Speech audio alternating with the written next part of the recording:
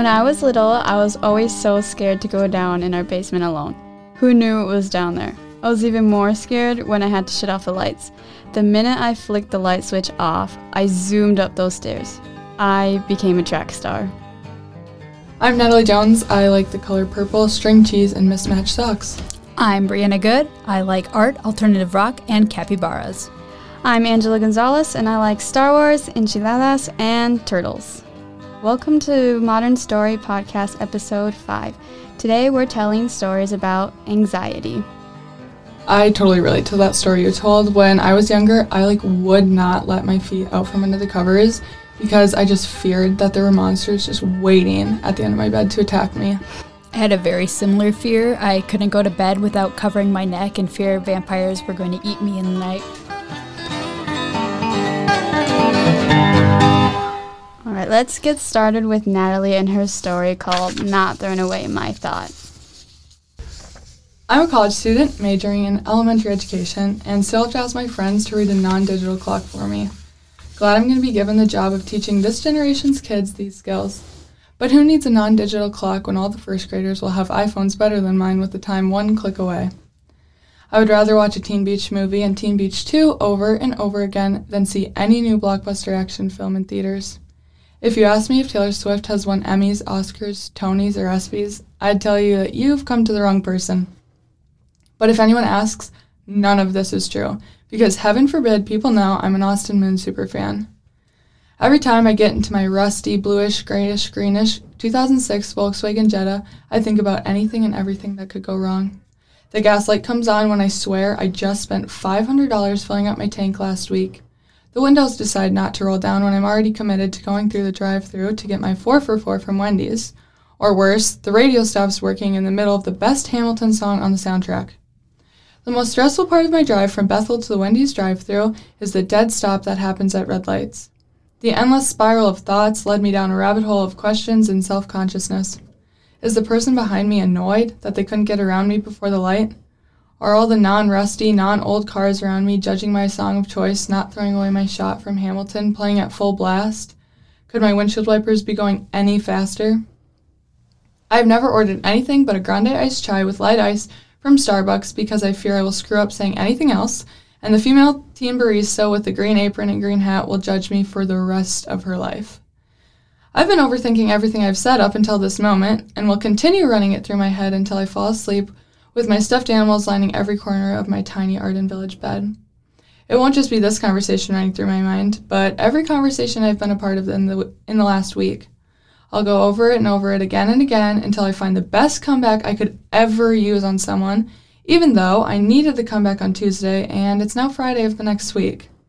Sometimes I wish I could just realize that the middle-aged woman from the Cubs self-checkout lane won't even remember that I walked into the store with my 2 friends and walked out with a box of 3 chocolate sprinkle donuts, 2 glazed donuts, and 5 Long Johns last night at 11 p.m. Thank you for sharing. Has your anxiety ever stopped you from doing something that you wanted to do? Yeah, for sure. I think my anxiety has kept me from stepping out of my comfort zone in big ways and small ways. It's definitely been something I'm working on, but definitely has hindered my actions. Yeah, great story. And from Hamilton fan to Hamilton fan, I just have to ask, what's your favorite Hamilton song? Great question. The whole soundtrack is amazing, but I would have to say my favorites are Guns and Ships and The Election of 1800. Next, here's Brianna Good's story, and her story is called Once Upon a Time. I sat on my lofted bed, surrounded by white prison-like walls around 12:15 a.m. in my Bethel University dorm. With a small window in the back of my room, I wasn't even sure I could squeeze out of if there was ever a fire. I nicknamed this room the dungeon for the lack of light it got and the way it seemed to be like a storybook prison cell, with its scuffed-up furniture, brick walls, and decorative pillow that read, "Dorm Sweet Dorm." The air in my little prison wouldn't seem to stay in my lungs, and I felt the hot sting of tears rolling down my face. I clumsily reached around my bed for my phone. My hands were shaking, my teeth chattering, and I had convinced myself that I couldn't breathe. So the tears only came in greater numbers, and the fear was amplified. I was careful not to make a sound. I couldn't let anyone in the dorm know about this. I lived by the words of a famous Disney queen. Don't let them in, don't let them see. I was okay as far as they knew. I was the smiley, giggly girl who lived in 103. That's all they needed to know. I finally found my phone and frantically poked at the apps until I came across a list of contacts. Once in the app, I pressed the contact labeled Dad and waited for him to answer. He was the dad who helped me learn to ride a bike, forced me to learn to drive a car, even after my constant protest, and the dad who always knew when something was wrong by the look on my face or the sound in my voice, even when I tried so hard to hide it. After a very long 10 seconds, he sleepily answered on the other end of the call and talked me down from yet another panic attack. I hated panic attacks, the same way I hated black licorice, stubbing my toe, and change. This seemed to be the story of my life, an endless cycle of anxiety. Once upon a time, I was a little 6-year-old wandering in my half-acre lot by a small drainage pond that was surrounded by a few dozen tall and skinny trees. I suddenly feared what lurked behind the brush. An alligator? Ursula the Sea Witch? Or maybe a monster. There were all sorts of terrifying things that could lurk in the pond of a small, suburban Minnesota neighborhood. As I got older, the fear of Minnesota alligators and Ursula changed into the fear of math tests, B+s, and creepy black vans like the ones you see in movies. Stories told me I could be anything I wanted to be. I just had to create my own path and choose my own adventure. Unlike the stories, I had no magic fairy godmother, genie, or book to guide me through the obstacles that blocked my path. I had no sword to slay the Jabberwocky that tormented my thoughts, and worst of all, my problems couldn't be solved by the end of a 10-chapter book or hour-and-a-half-long movie. All I had was my family and a lifetime ahead of me. I found that the advice, write your own story, was absolute crap because I had written myself into a disaster of anxiety and depression and then anxiety again. So as I sat on my bed with my hand loosely grasping my phone, Dad, it's happening again. Honey, you're okay. Breathe. Breathe in. Hold. Breathe out. The same thing he said every time.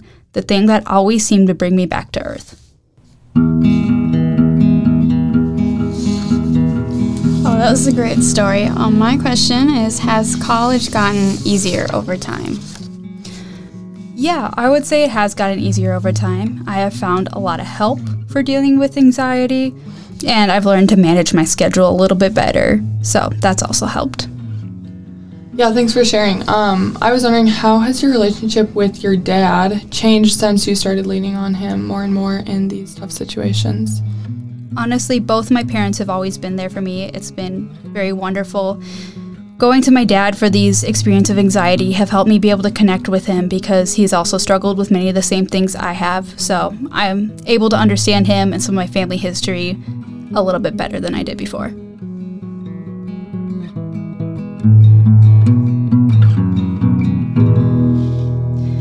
Here is Angela and her story called Secrets of a Perfect Culver Employee. People who know me look at me and think, hey, it's Angela. She knows what she's doing. She's got her whole life together. That's a lie. I'm very clueless. Takeout is easy for me. At Culver's, my go-to is chicken tenders. Taco Bell, crunchy tacos. When out with friends, I can always order first. I've got it together. But it's different when it comes to making my own food.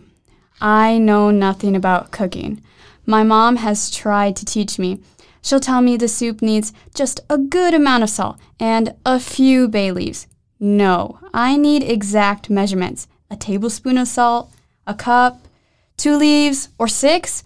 Also, why is there so much raw meat involved? Yeah, meat is delicious, but why does it have to be so squishy and bloody? Seeing raw meat also reminds me that we had to kill some cute baby cow to eat it. Makes me almost want to become a vegetarian. Well, almost. When I got my first car, everyone saw me as this responsible kid. I was driving around like it was nothing. In their eyes, I knew everything about my sweet ride. In reality, I know nothing about my bright red 2012 Ford Focus. Ask me how to change the headlights, we got a problem. If I hear Ron making some squeaking noise, I just crank up Shawn Mendes. Want to know why that little dude with the bowling ball in his lap is blinking? Just let me make a quick call to my dad. Ron starts jerking suddenly. My fix is smacking the wheel and telling him to behave. Many times I hear the praise, Angela's so smart. Did you know that she took only college classes in her junior and senior years? She even passed and got her associate's degree. Yet they have no idea how math went. I still don't understand math. In elementary school, it was simple. 1 + 1 is 2, 2 - 1 is 1, a square has 4 sides, and a triangle has 3. Now I'm expected to prove that a triangle is a triangle. I know for a fact that Elmo from Sesame Street would not lie to me. Now that I'm in college, everyone thinks I know what I want to do. I'm an English major who is in her first year, but is technically a junior. I see all these other juniors with giant engagement rings, and I'm here with 0 dating experience. I must have complete faith in myself, right? Yeah, no. I have no idea when it comes to what I'll be doing after college. Sure, I want to be a writer, but what if I can't? I'm terrified of the fact that I may not write well enough to make a living off of it. I'm scared that I may be making mixers at Culver's forever, or worse, be stuck on grill forever, all because I couldn't write well. I just don't know. How do you do makeup? What in the world are taxes for? Why can't I understand that crop tops are popular even though you're paying more for half the fabric? And why do people find Timothée Chalamet so hot?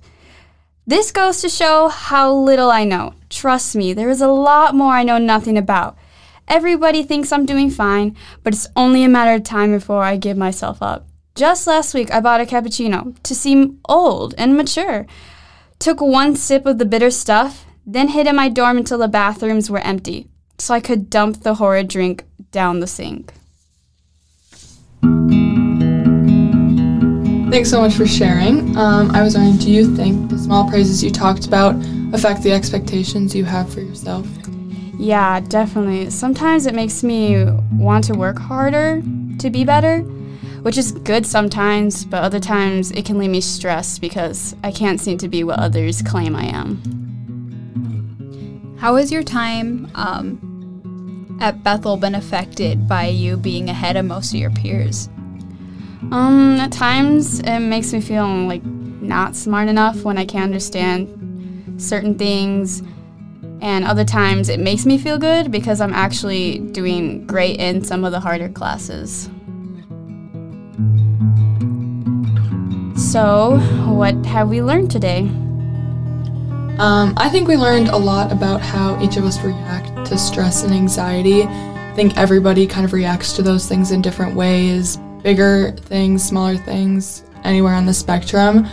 The amount of stress that we take in from our stories has obviously had an impact on our lives and how we react and things like that.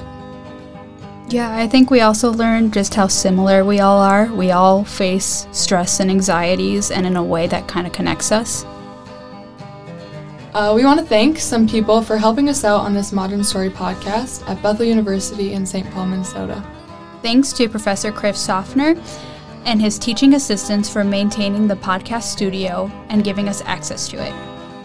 And thanks to the people who inspired our stories. And I think we should thank each other for our edits.